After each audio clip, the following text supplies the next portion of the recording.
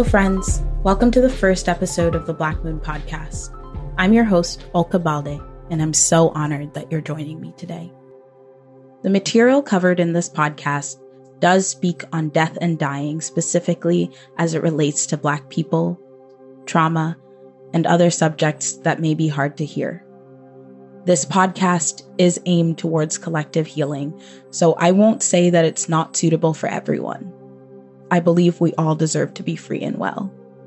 But I will ask that you exercise discretion, particularly for anyone who may not consent to hearing these materials, children included. Before we get into the focus of this episode, I'd really like to tell you what this podcast is about. For many of us who've spent our lives in this country and who've been socialized through this media, we see the disparity in focus, disparity in surveillance, disparity in distortion, and disparity in justification when it comes to being Black. I have to ask what all this media is doing to our psyche. At some point in the last 2 decades, we began to experience Black people dying online. That's a really short amount of time, the internet part, not the experiencing Black people dying part. A lot of us saw Philando Castile shot in his car. Many of us watched as Mike Brown's body lay in the street hour after hour after hour. And some of us were even there when Corinne Gaines live streamed the police perpetrating her murder. Most recently, I think I did watch Nipsey Hussle in the last moments of his life. On this episode of the Black Moon Podcast, I'm going to talk to you about what it means to be an activist, to advocate for Black life, including your own. On this episode of the Black Moon Podcast, I'm going to tell you the story of MarShawn McCarrel, at least a small part of it anyways.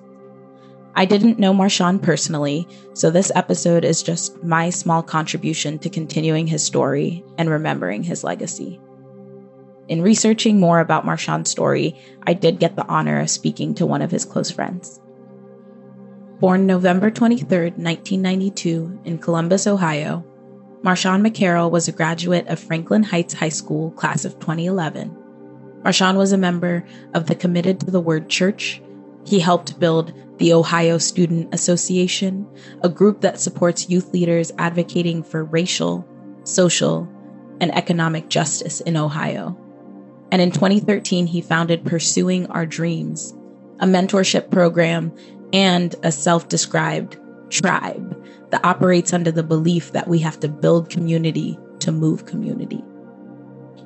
Every month, to this day, Pursuing Our Dreams holds an event called Feed the Street, where members give out homemade lunches to houseless people and distribute winter clothing when it's cold. MarShawn was particularly sensitive to the hardships of living on the streets, having been homeless himself for 3 months just after graduating high school. He would encourage members to have conversations with the people they were feeding. MarShawn would remind folks that a person might get hungry again in 2 hours, but a good conversation could carry them over for a lifetime. I think it's wise and far-reaching sentiments like that one that first made me feel like MarShawn was kin. One of the first images circulated after his death was a photo of him with a quote of his superimposed. "I need a pistol that shoots hope. I would light the hood up." Those words have stayed with me for 6 years, and I suspect they'll continue to stay for a lot longer. MarShawn was more than a community organizer, more than a poet even. And from this poet, that's saying a lot. He inspired people to help others. His tribe described him as living the commitments that many of us talk about every day. They say, MarShawn was a soldier for liberation for all people.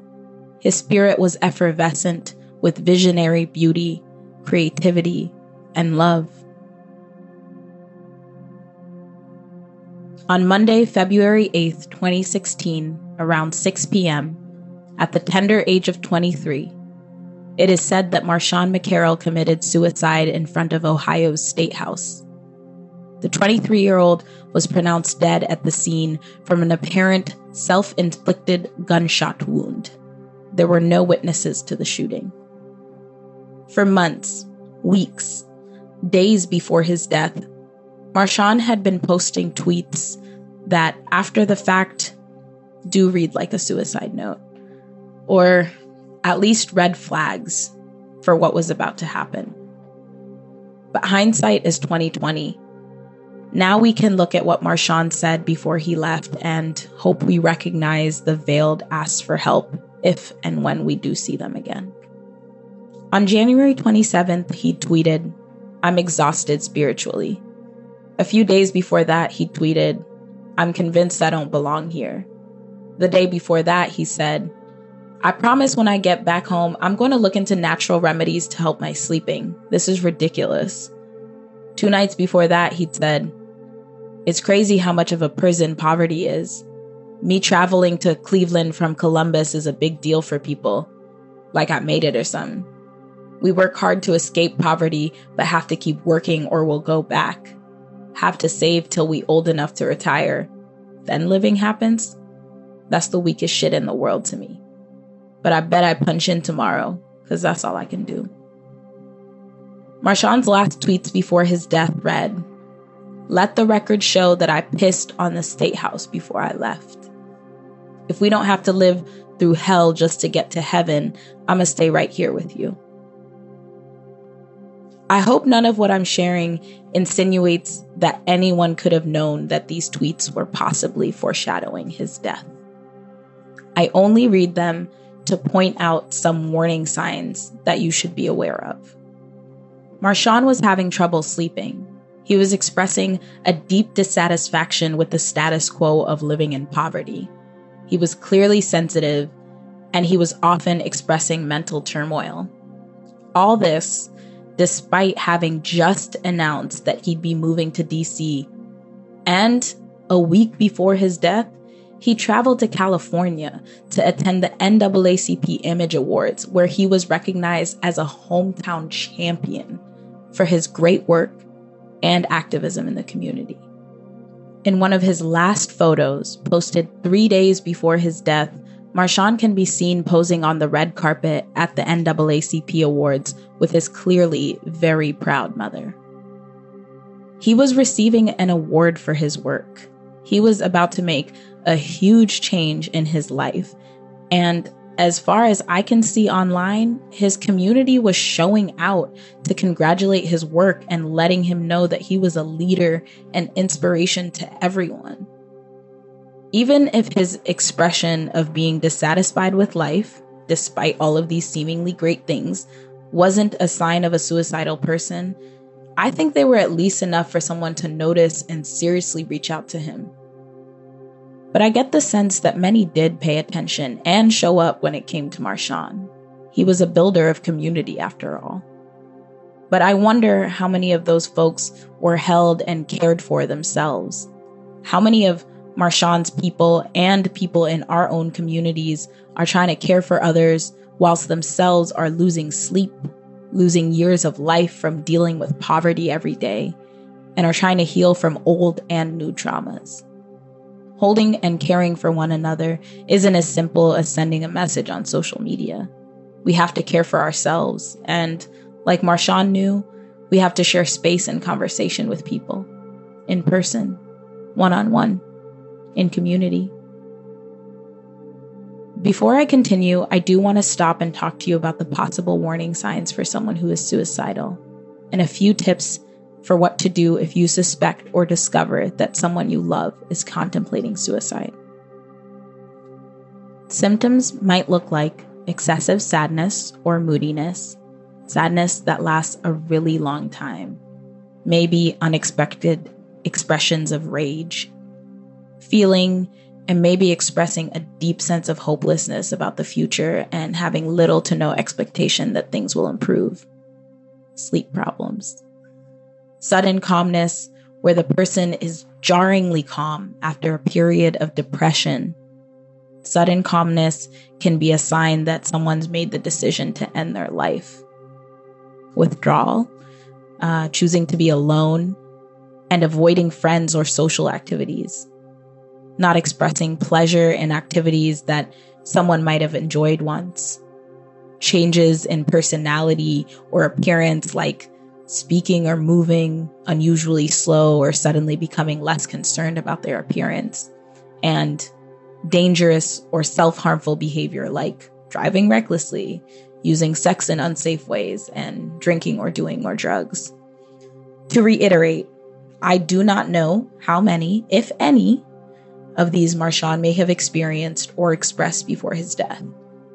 I just want as many people to have this information as possible so that if you do see it, you have the opportunity to intervene and save someone's valuable and probably beautiful life. There's no single cause for suicide, but we know that some folks are more at risk than others. Native and Indigenous people, trans and queer teens, veterans, young Black kids, and folks with chronic and clinical depression. Suicide most often happens when stress, hopelessness, and health issues converge to create an experience of despair, or when a person's everyday life simply becomes unbearable. If you're listening to this and you're in this headspace right now, you're considering ending your life, please tell someone. Find the most trustworthy person you can and just let them know. It's already the worst that it could be. And if you're hearing this right now, I hope you know that it can get so much better. Suicidal thoughts thrive in isolation and in darkness. You are not alone. Please reach out. If you're listening to this and you suspect someone you know may be having suicidal thoughts, just ask them outright. Give them a call, go to them, check on them often, and figure out how you can help them build community. Suicide isn't always preventable, but timely interventions can make a huge difference if you know the risk factors, recognize the warning signs, and intervene before the person can complete the process of self-destruction.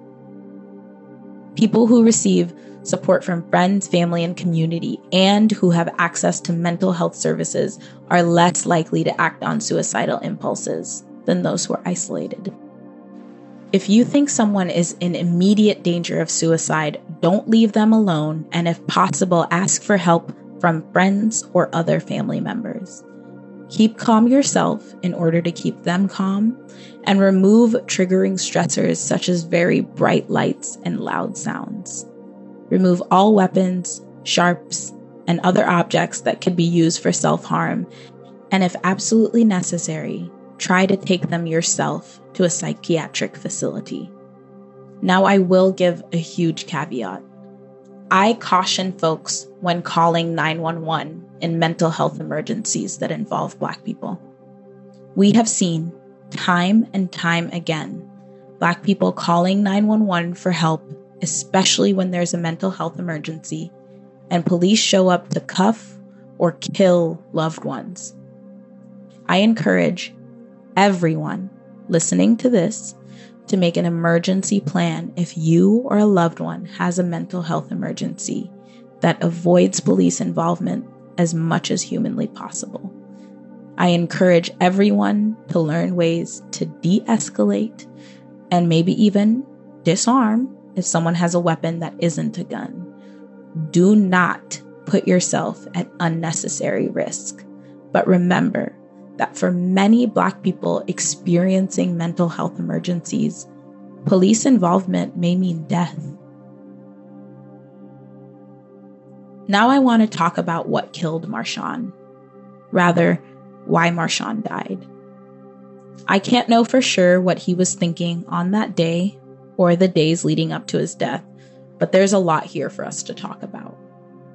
I think MarShawn would want his death to honor the way he lived his life, as an instrument for pushing Black liberation, as a point of education for how we can all get free.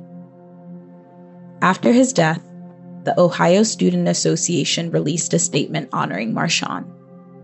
It read, "The symbolism of his choice to take his life at the front door of the Ohio State House is not lost on us. He knew what was killing him and us, and he would leave no mysteries. We fought alongside MarShawn to end state-sanctioned violence against Black people. Time and time again, as police gunned down more people in Ohio and across the nation, we demanded change. We shut down malls, police stations, courthouses, and that very same state house. We didn't get justice or accountability from our elected officials when John Crawford, Tanisha Anderson, or Tamir Rice were killed. We were told to wait, or that we didn't have the facts, or that we were knocking on the wrong person's door. Our elected officials repeatedly told us that they would stand by the system in place over our people.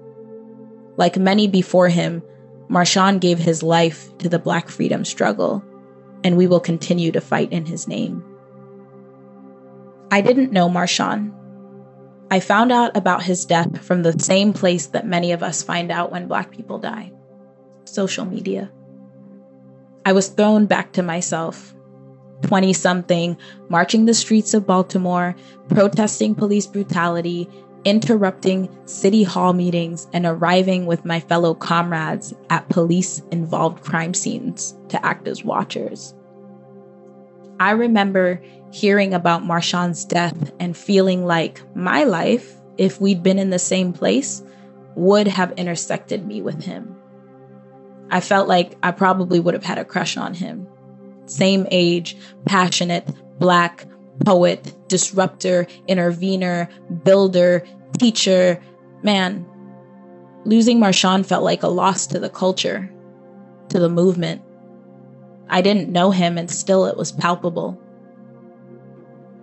For me, MarShawn's death brought in the stark reality of textbook knowledge versus experiential knowledge, aka knowing something and really knowing something. Even in the face of our most corrupted public school systems, I think most of us know that many slaves died in the pursuit of justice. We know the names and the deaths of men like Martin Luther King Jr. and Malcolm X, but until that moment, I didn't deep in my heart know that millions of Black organizers have paid their lives for our freedom. MarShawn knew, though. He organized and led protests to recognize violence against trans people. His tribe said he drew inspiration from the traditions of the Black Panthers and Young Lords, Black and Chicano freedom organizations, and he always reminded of the importance of loving each other to our liberation. In the summer of 2013, Alicia Garza, Patrisse Cullors, and Opal Tometi began an international cry for justice and liberation from the systemic violence perpetrated against Black people. Black Lives Matter, a hashtag, a chant, a flashpoint, a continuation in the lineage of the movement for civil rights and Black liberation. Or as Alicia Garza put it so well, a love note to Black people. For many of us, young and budding, Black Lives Matter became the space for a language we hadn't heard before but recognized deep in our guts. It became the space to acknowledge, just by the mere fact of our lives, just by being alive, that Black life is sacred, threatening, and ultimately political. Since the inception of Black Lives Matter, internet videos, kinfolk becoming Twitter hashtags, and purveyors of viral trauma have reminded us day after day that Black people cannot be children, cannot barbecue, cannot change lanes, cannot save lives, and cannot exist without being the target of systemic violence, caging, and death. But outside of the struggle to stop the state from taking our lives, many of us are also battling internal demons. I know at the height of me hitting the streets, so to speak, I was deeply depressed because I was constantly in close proximity to the results of an uncaring and unapologetically violent system. 3 years before MarShawn's death, in the winter of 2013, I joined the Baltimore Block, a collective running a free school out of the Red Emma's Radical bookstore. Mostly, we talked about issues and how to organize around them. Homelessness, erasure, police and city impunity. Through the block, I began lending my voice to the story of Tyrone West, protesting and staging tactics at city council, at the lying-ass medical examiner's office, at the state's attorney's office, and at the police headquarters. His sister, Tawanda, to this day, fights for justice for Tyrone. On July 18th, 2013, Tyrone West, a 44-year-old African-American male, was stopped by 2 police officers of the Baltimore City Police Department. Those officers called for backup, and for no proven reason to this day, 8 to 12 officers beat Tyrone West to death. I saw his cousin talk about the autopsy, the second autopsy they had to do on his body. He remarked that the officers had not just beat Tyrone to death, they beat him after death, post-mortem, like a mob out of control. I made an okay documentary about it. I'll link that in the show notes. If you'd just like to Google it, it's called A Year in the Death of Tyrone West. I can't speak on every place, but my time organizing around the police brutality that was apparent in Tyrone West's case taught me one thing. The police system in the city of Baltimore can only be fixed by a complete and thorough demilitarization and dismantling of the department. You can only step to me with a challenge to that sentiment if you've physically been in the room with officers and leaders of the Baltimore police force. If you have, and you've seen nothing wrong, I'd further add that there's probably something deeply wrong with you. In the beginning of my time in Baltimore, I truly believed that if we were loud enough, if I was smart enough, we could change something. But the truth set in hard. The fight here was going to be long, and even if I had enough hope in the city's liberation, I didn't have the time. I wanted to get out of Maryland so bad, for so long. Well, that's half of the truth. I didn't have the mental strength. I couldn't cut it. Because she was speaking out, Tyrone's sister, Tawanda, began to see her tires slashed regularly. Undercover cops began to show up to our free school and try to do weird things like propose we plan violence against the police. And when it wasn't stupid, city councilors saying stupid things to me like, "Don't you think it's the obligation of the community to teach their children to trust the police?"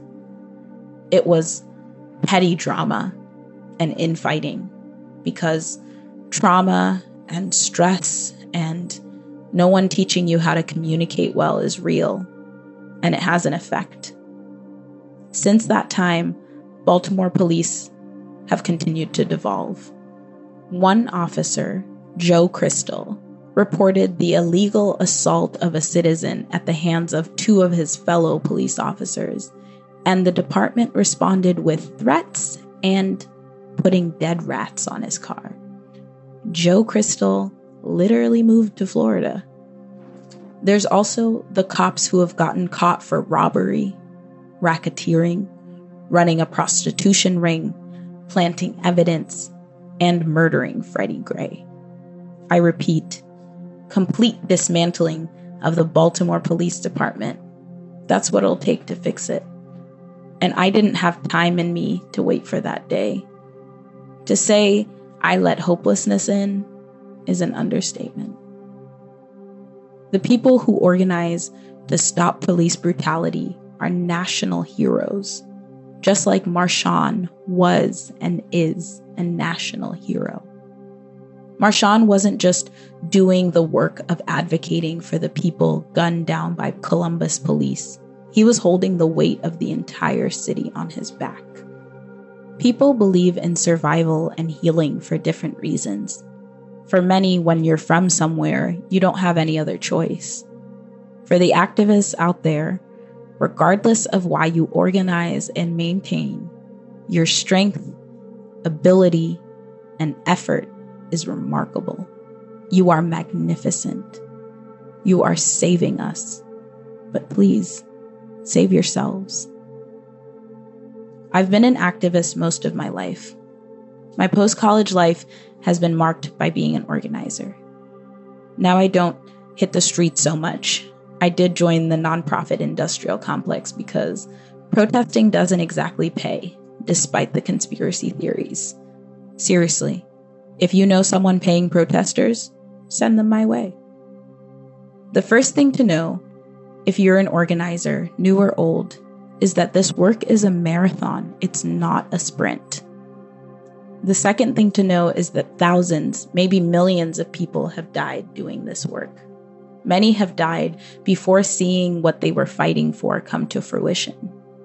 You will lose a lot, but you're working towards something that is an inevitability because of the work you put in every day, the work our ancestors put in. Freedom is an inevitability. It's hard to know if what we do makes a difference, but the world around us is evidence that it does. We are going to win, even if it's not today. The only thing they can take away from us now is hope. They've already been able to take our lives, our freedom, and still, they haven't been able to kill us. They haven't been able to kill our fights for civil rights, for justice, for supreme love, for freedom. I want you to know that it's okay to quit. In fact, sometimes the only way to return from burnout is to quit. I've seen people who keep working through their burnout and begin to treat other people like trash because you can't be supportive if you're not supported. My friend Joe told me that once. So if you can, quit. In little ways, take breaks, take long breaks. There's no point to the work if it kills you in the process.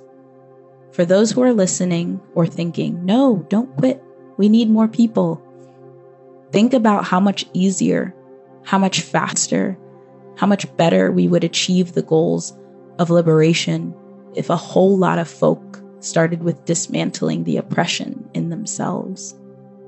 Think about all the movement folks who you know who espouse great values but treat people terribly. Trauma is real. And if it begins to have a place in your body, you will give it away to other people, or it will kill you.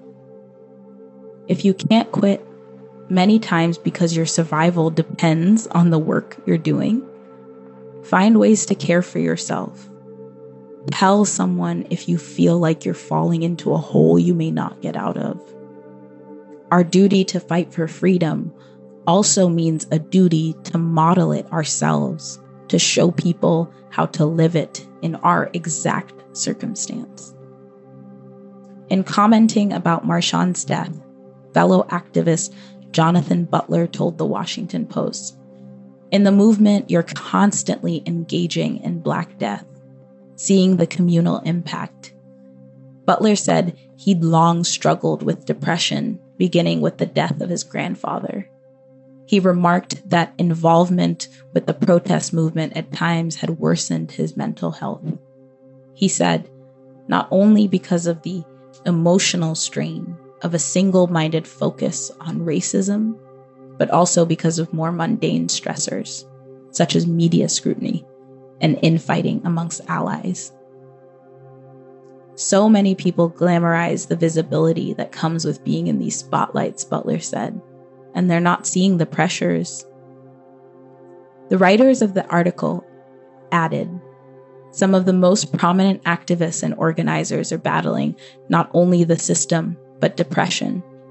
Studies have found that Black Americans are more susceptible to depression and anxiety, a disparity that health experts believe stems from social stigma and a lack of access to mental health resources in Black communities.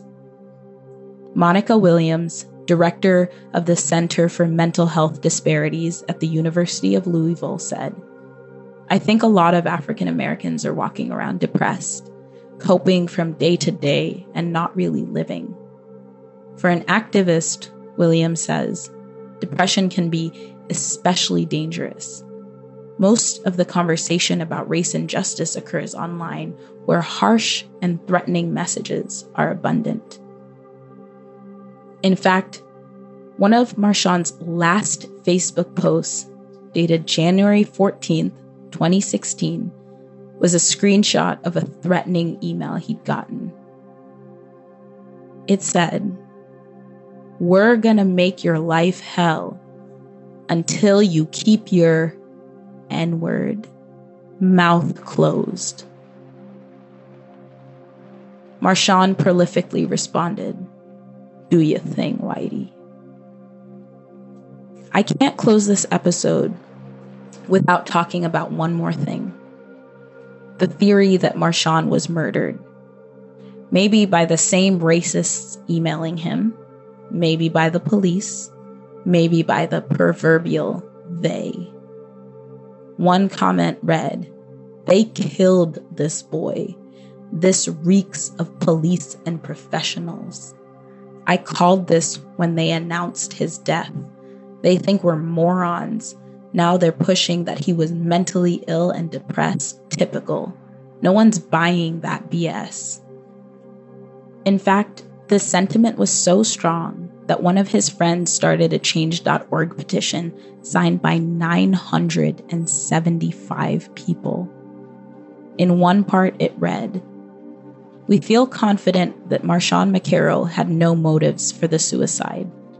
Given all of the facts and the absence of witnesses, we demand the full investigation to the death of MarShawn McCarrel. Considering the fact that MarShawn McCarrel allegedly committed suicide outside the State House, there should be footage of the tragedy.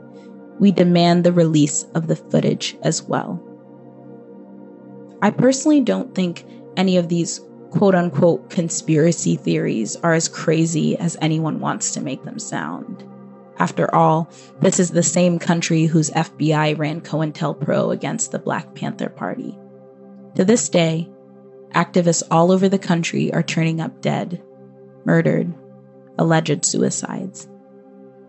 Dane Jones was found hanging from a tree in the yard of his North St. Louis County home. His mother, Melissa McKinney, was active in Ferguson and posted on Facebook after her son's death, "They lynched my baby." That death was ruled a suicide. DeAndre Joshua, his body was found inside a burned car. The 20-year-old was shot in the head before the car was torched. Darren Seals met an almost identical fate. The 29-year-old's body was riddled with bullets and found inside a burning car in September 2016. Corey Bush, an activist who lived through an attempted murder, said, "I've been vocal about the things that I've experienced and still experience. The harassment, the intimidation, the death threats, the death attempts." Bush said her car has been run off the road, her home has been vandalized, and in 2014, someone shot a bullet into her car, narrowly missing her 13-year-old daughter. Most recently in Columbus, the same city where MarShawn organized, the body of activist Amber Evans was found in the Choteau River. The Root reports that Amber went to work the morning of January 28th. She left following a 5:30 p.m. meeting after telling her coworkers that she wasn't feeling well. She was last seen in security footage at a local store where she bought cold medicine and a Snickers bar. Police found Amber's abandoned car in downtown Columbus with her purse in the trunk, and her phone was found in another part of town. Her family says that Amber was not suicidal. And let's not forget, to this day, Waller County officials maintain that Sandra Bland's death was a suicide. It's important that we still prioritize mental health and supporting one another. But it's also not crazy for Black people to not trust the police and to go even as far as insinuate that they may be the ones behind the murders. It's easy to believe that when murder after murder, there is no accountability. And after news of MarShawn's death was made public and a massive mourning ensued, Ohio police officer Lee Sir went on a post about MarShawn's death and actually said, quote, "Love a happy ending." Sickening. Lee was fired for that. I just hope he's not back working at whatever police department is down the street. And by the way, if I'm ever detained or go missing, I didn't kill myself.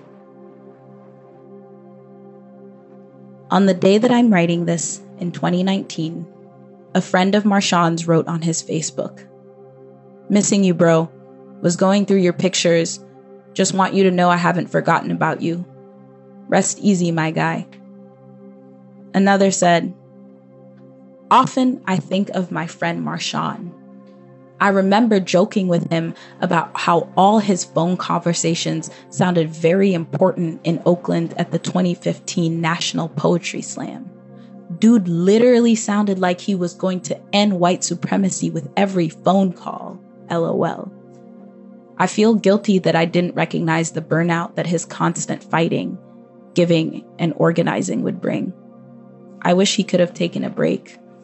I wish he could have gotten to see Black Panther in his POD shirt and black bandana." As I mentioned, I spoke to one of MarShawn's friends in creating this episode. Thank you, Malaya. She suggested that I close this episode with a toast MarShawn used to say to his close friends and family.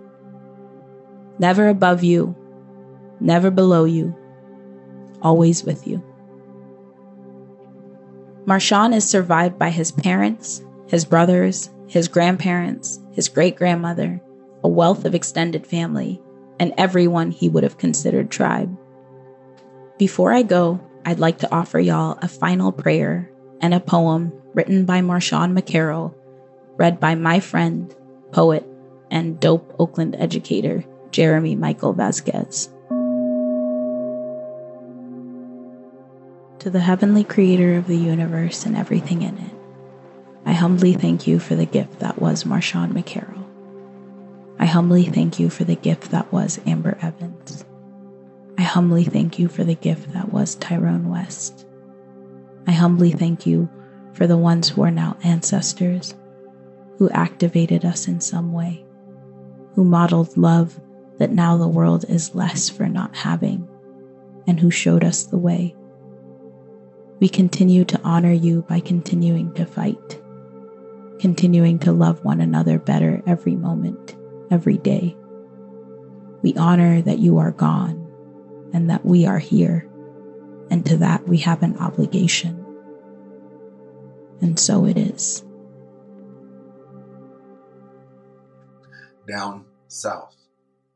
My grandmother lives down south, where the trees still have the night terrors of bodies tugging rope like childish games.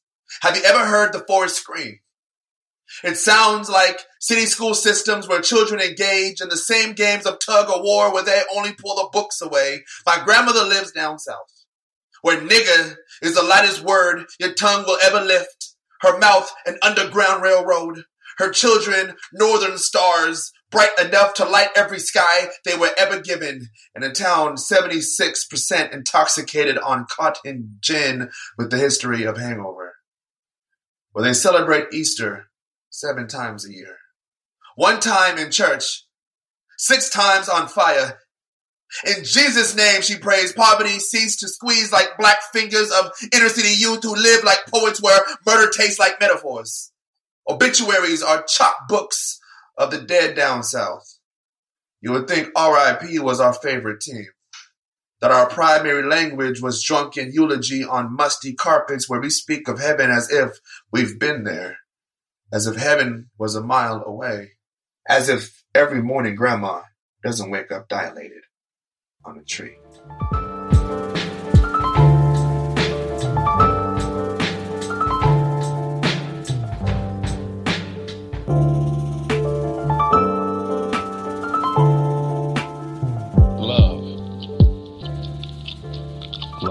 Love. What about love? That's what how do you feel about love? I don't know. Love is misery. Love is miserable.